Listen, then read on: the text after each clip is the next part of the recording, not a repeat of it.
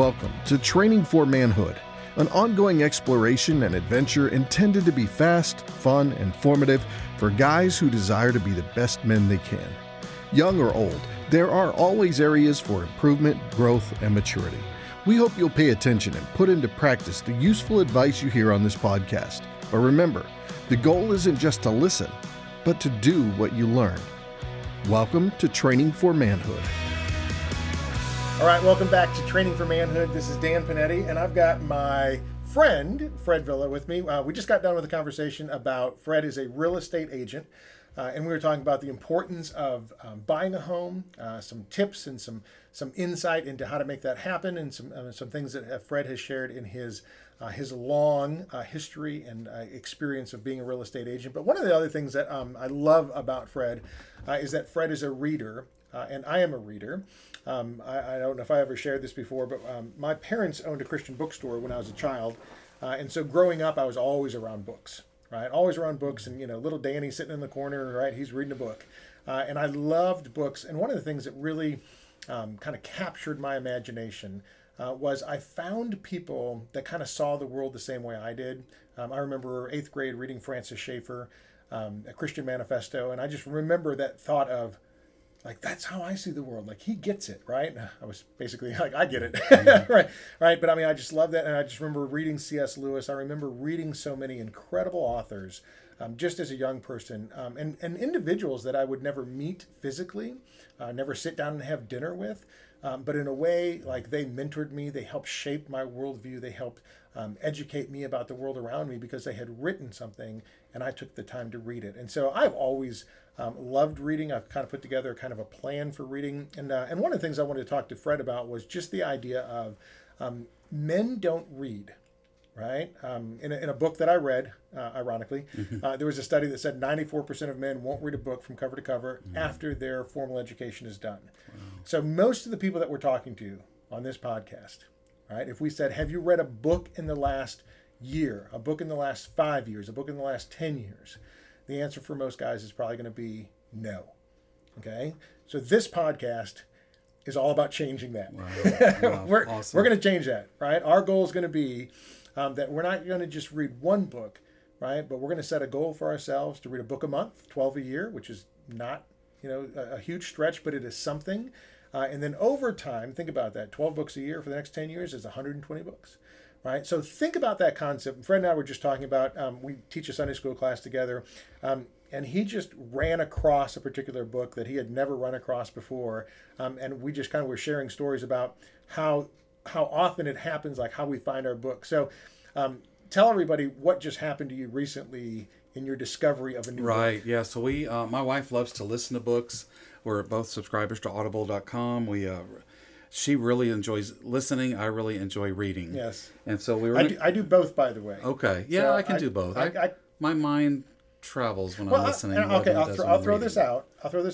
If it's a novel and a very long novel, okay, and I know I'm not going to just sit there and write in it, okay? Like Anna Karenina, right? Listen to it. Mm-hmm. What was another one that I just did? Les Mis, right, by Victor Hugo, right? Listen to it. And I loved, right, the listening to it. Anna Karenina might be one of my favorite books, right? Top 10 books of all time. Didn't read it, listened to it, loved it. But it's, 1,100 or 1,400 pages long. And so diving into that and turning the pages, you and I love to write in our books. Mm-hmm. So we love the physical copies of it. But if it's going to be something that you're like, oh, that's not necessarily a book I'm going to write in, audible.com, listening to a good book, I'll go to the library, and I'll get the CDs of it and listen to it. CDs are compact discs. Yeah. People are like, "What's that?" And I put them in my car, and I just listen to those. And so, but yeah, if we're on a drive, and I'll put the AirPods in and listen to a good book. So that's another way of doing it. But you and I both love the physical copy where we can write it. Well, I see the headings, the page numbers. Yep. Even I went back and started reading this book that we listened to for an hour, which got me engaged. The Audible did get me engaged, but my wife and I had a 35-minute drive one way. Then we had to do something in a 35-minute drive back. Yeah. And she's heard about Metaxas' Life of Bonhoeffer over and over. So many different people. I've heard about it from so many different people. Never picked it up to read it. Always reading something else. Fred's a little hard-headed. Yeah. Well, no, just I have a lot of other stuff. Okay. Gotcha. And so we listened to it on the way out there and thought, whoa, Wow. this is World War II. This Yeah. is Nazi Germany. And you It's teach also- history. I teach history. I have a You and I master's in both history. love history. I teach a course on World War II. So when you're kind of like, wait a second, Why this don't is I know right up, this? right up my alley. This guy is, oh my gosh. Yep. So it's the Christian faith. It's the Christian faith under Nazi Germany. Yes. It's the questions of the church. Incredible it's story. I mean, my whole life intertwined of faith and history together. And so we listened to it out there. We listened to it on the way back. I go grab a copy and start reading it. I got a lot more out of it when I read it than what I heard. Yes. Something about the headings and when the italics are in place, it's letting you know this is a little So something. you were actually listening to Metaxas's book, right? His On Bonhoeffer. his biography on Bonhoeffer. Yes, Right. and then I picked up Bonhoeffer and then, started reading it. Right. Then you picked up Bonhoeffer himself, right? Books that he has Well, not written. yet. Oh, I picked up Oh, you picked up Metaxas Metaxas' Bonhoeffer, and I Bonhoeffer, said, okay. I want to get a little deeper to what I just heard. Then, Then you asked me to teach on Sunday. yes. And I opened up the passage to teach, and I went and got a couple of my favorite biblical commentators. Yes. And opened them up, and they start referring to Bonhoeffer's life together. And you're like, over what? and over again. Yes. This passage, Bonhoeffer wrote about it. It's like, wait a minute, what? I just started finally getting engaged with Bonhoeffer. And now everything's And they're about saying, Bonhoeffer. you got to go. So then I went and picked up Life Together and Yes. Cost of Discipleship. Yes. My wife and I watched 2 movies on Bonhoeffer, and I'm totally Wow. reading his books. And it's like, wow. But yeah, that just came Yeah. literally out of nowhere, God ordained timing, just incredible that I was about to teach on a passage of the Bible that Bonhoeffer wrote an entire book about Yeah. our need to live together, called Living Together, a Life Together. And it's just, So incredible. I love Half Price Books. I love Amazon. Half Price Books, my son and I, all growing up, anytime I had to go run an errand, jump in the car with me, where's the nearest Half Price Books? And we're in there both just spending 30 minutes. I mean, I still walk in one today, and I miss him because now he's married and in another state. But it's like, this was our thing. And then my daughter kind of got into it for a while Yeah. too. But there's just amazing stuff I was out there. telling you a little earlier. I was reading a book, and it mentioned greatest man of the 20th century, right? And I was like, oh, who's the? Can't wait to see what they say. And it said George Marshall, and I went, wow. I mean, 20th century. That's a lot of yeah. people, and you could kind of list off a number of individuals that you'd go, wow. But George Marshall did not strike me at all. Not at all, primarily because I really didn't know much about him, right? So I kind of put that on the side. 3 months later, I'm picking up another book, and they make a reference, right, to one of the greatest men, 20th century, George Marshall. And I went, okay, Lord, right? I can't just go through 2 things that have referenced this particular individual, know nothing about him, and go, have no idea why. So I went on, Amazon and just looked up, books about George Marshall, found one, soldier, statesman, peacemaker, something like that, or whatever.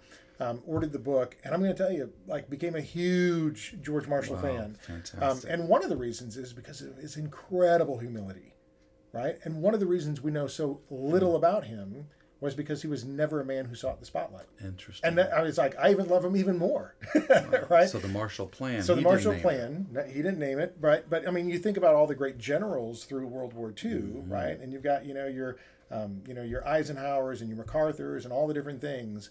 And I can't remember who it was that was talking about how, Marshall was the most influential out of all those different individuals because he remained back at home.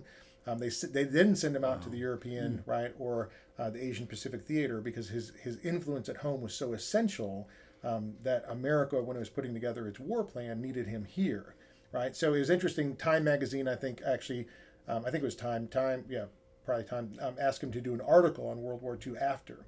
And they said in the entire article, he never used the pronoun I once. So he talked about everything that happened and everything in a sense that was going on, but he never took credit for anything. And I was just like, it's an incredible story of an incredible man that I didn't know much about, but I found out about him because I was reading books and people kept on referring to him. And so I want to do something just kind of for that guy out there who's not a reader, okay? And I want to ask you, where would you start? And I know that's a very generic, it kind of depends on a lot of different factors, right? But if you had to sit down with a young person and just kind of say, what would be your avenue into things like I want to read more, but I don't really know where to start? What kind of things would you have them begin to look at? Yeah, wow, that's loaded. That's huge. It's so much to do with your interest. I happen to teach a class, and I will get to your answer. I developed and teach a class called the historical novel. Okay. And I'm a history teacher, but I also love, love, love reading. It's my fishing. Some guys play golf. I want a book. I want to go read. And I do, but I'm not reading just for the sake of reading, but it's all the things I'm learning through it. Anyway, I teach a class called The Historical Novel, and we read 8 novels. I offered it once every 2 years at Dallas Christian College, and 8 novels from 8 different events from America's history. Okay. And I even got to have a couple of the authors online this year on Zoom to come and join us. Yeah. And, I was just amazed. The students took it for one reason or another, the course, and said, oh my gosh, I never knew about this person. I didn't know Salem witch trials or who George Custer was, or I didn't understand the Italian episodes of the World War II and why that was a little bit different. We looked at Vietnam, the things they carried. I mean, books that were historically teaching, but with beautiful literature. And so many students said, this is the best class I've ever taken in college. That is so neat. I want it again. So almost anywhere, but it depends too. If you want spiritual life, my life was transformed by a Philip Yancey. And once I read one Philip Yancey book, I just needed the next one. What's So Amazing About Grace? The Bible Jesus read. Church, Why Bother? Okay. Prayer. I mean, it just goes on. Once you find the person, I guess it's like anything. A sports team that you love, you find an author. Pillars of the Earth, I read in one vacation, and it's maybe a 1,000-page novel. I sent it to my daughter's boyfriend's dad, who's an architect, and it talks about building of churches in medieval history. I love historical novels. He just wrote me a letter. He said I couldn't put it down. Literally, I walked right past my gate at the airport. So I don't know. It's finding a topic you're interested in. Yeah. And then an author you kind of buy into, and you're like, this is my guy. I want to read a few more of his or her works. The topics, there's some things people read about that I would have, my son's totally into Stephen King and sci-fi and very little on history. I want to read about things that really happen, but maybe with some fiction or some spiritual growth. So my son's read every Stephen King book. He's so addicted to that author and what he writes, and then that opened him up to more sci-fi. I don't know how to describe it. It's like finding that one guy in that one book. I'll tell you what, the people at Half Price Books, and they're not a sponsor of yours, right? Right, nope, not yet. The people at Half Price Books I have found to be quite amazing at letting you walk in and just say, I'm kind of thinking I want something like this, and this has been my interest. I like this. I've read one book in my life, and it was this book, and they just are really, really great at directing you. Yeah. Do you want fiction, historical fiction? I love reading everything, nonfiction, spiritual. It's growth. interesting. I don't know. James Emery White, he's at Mecklenburg Community Church. He was at, I think, Gordon Conwell Seminary for a while.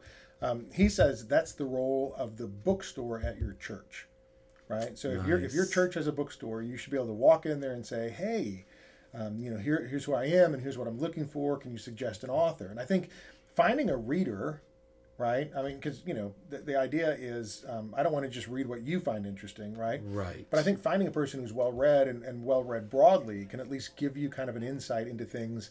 Reading a book and saying, okay, that's not me, but, what else is out there?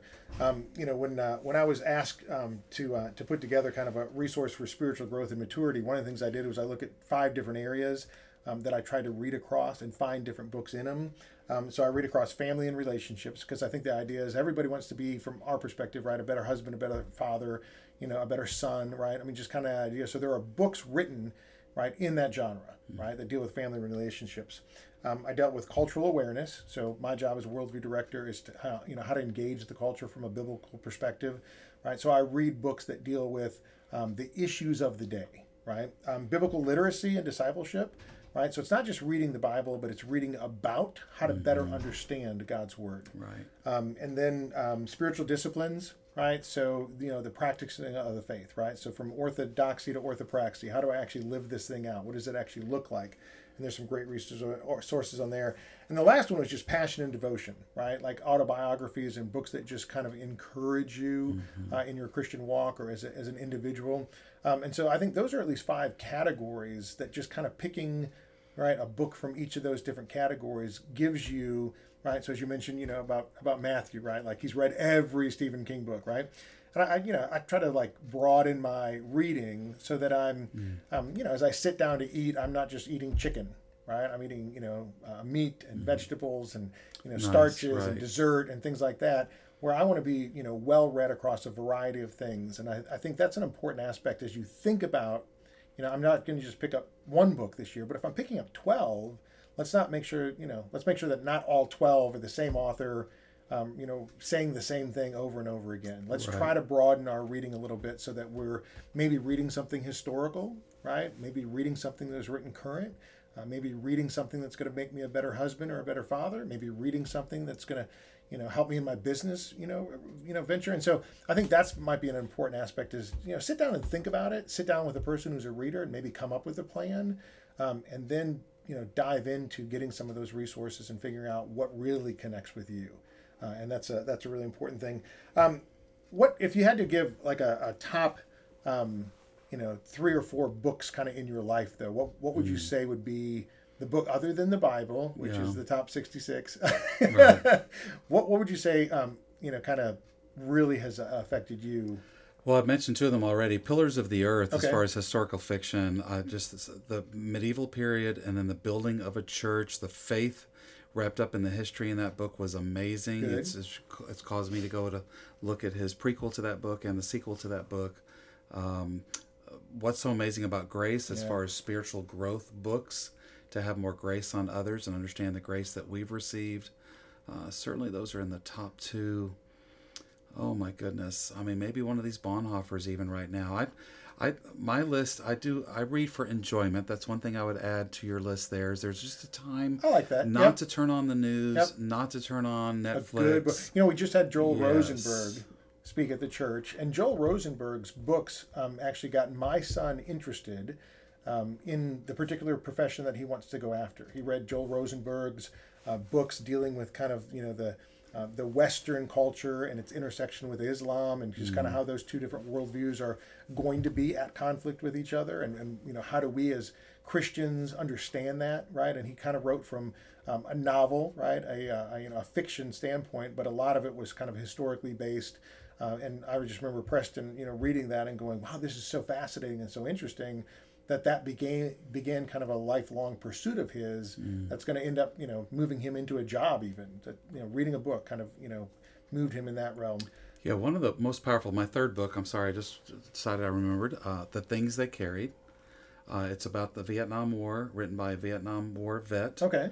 And it's a play on words for a while, The Things They Carried, and it opens up with all the possible things they carried, like they needed for their job, their radio, the rifle, how many days of food, how much ammunition. They're fighting in Vietnam. They carried an extra set of boots, extra socks, but then they carried pictures of girlfriends, small Bibles, memories of home, difficulty of why they were there. And the things they carried went spiritual, it went physical, they carried malaria, then it gets into.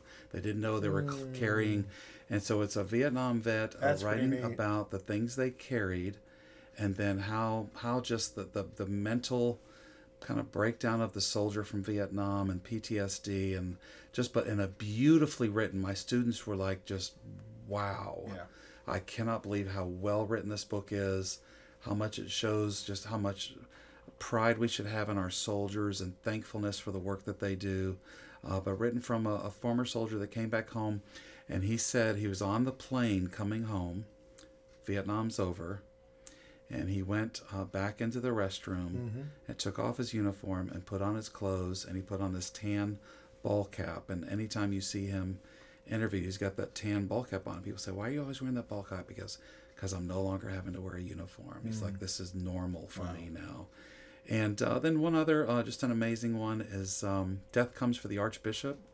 I read that in a Southwestern literature course. Okay. And it's about the growth of the Catholic Church in the American Southwest and how they tried to reach the Native Americans. It's written absolutely unbelievably beautifully. Nature comes throughout the book. I mean, it just opened your eyes to people from Spain came over to America to want to share the gospel, the Catholic gospel, but the gospel, and just to reach the Native Americans and the difficulty of doing that in Arizona, New Mexico, based on real people. But Willa Cather's written all kinds of historical fiction about the American Northwest, the American West, and this was the American Southwest. And just, I like learning something while reading. And so historical fiction, because my master's degree is in history, as I'm trying to, but then also faith in history, and just the overlap of all of those is just great. I love it. I'm a huge fan of Dallas Willard. USC philosophy professor who passed away a couple years ago. His Divine Conspiracy is maybe one of the best books ever written. And I remember a new book came out from him posthumously, right after he passed away. And I thought that was kind of interesting. It's called Life Without Lack. And so I thought, Dallas Willard is obviously not releasing a new book. He's since passed away. And it was a Bible study that he had done in his pastor's home. And his pastor was so thrilled with it. Like, that was such great material. You need to make that into a book. Well, if you know Dallas Willard, he was always writing a book. He was always working on something. And so he gave the materials to his pastor and said, hey, I've got plenty of stuff to work on. Why don't you make it into a book? 20 years later, when Dallas Willard passed away, the pastor still had the materials. And it was like, this is such great stuff, right? It's on the 23rd Psalm. It starts off with the Lord is my shepherd, I shall not want. And Dallas Willard basically said, what would life look like if you actually believed that verse, right? Life without lack, that Christ is all you need, right? The relationship with the Lord really is, right, sufficient for you. And so anyway, the pastor contacted Dallas Willard's daughter and said, hey, will you help me put this together? I've got most of the language of your dad's, but help me kind of finish it out so we can actually publish it a book. And it's such an important book for a time in a culture when materialism and entitlement is such a big deal, of just being able to kind of have the simplicity of knowing that God is sufficient for you. So awesome. Great book, great reminder. And then, I'm an attorney, and so I like finding people who are attorneys. Jacques Ellul is a guy, he's a French attorney who's written some great books. And so I think it's just one of those things where you find things and you begin to explore. Right. And I would love for men, right, when I ask them, hey, what book have you read in the last year, for them not to give me that deer in the headlights look of none. Right, in the last year, the last 5 years, the last 10 years. So let this be an encouragement.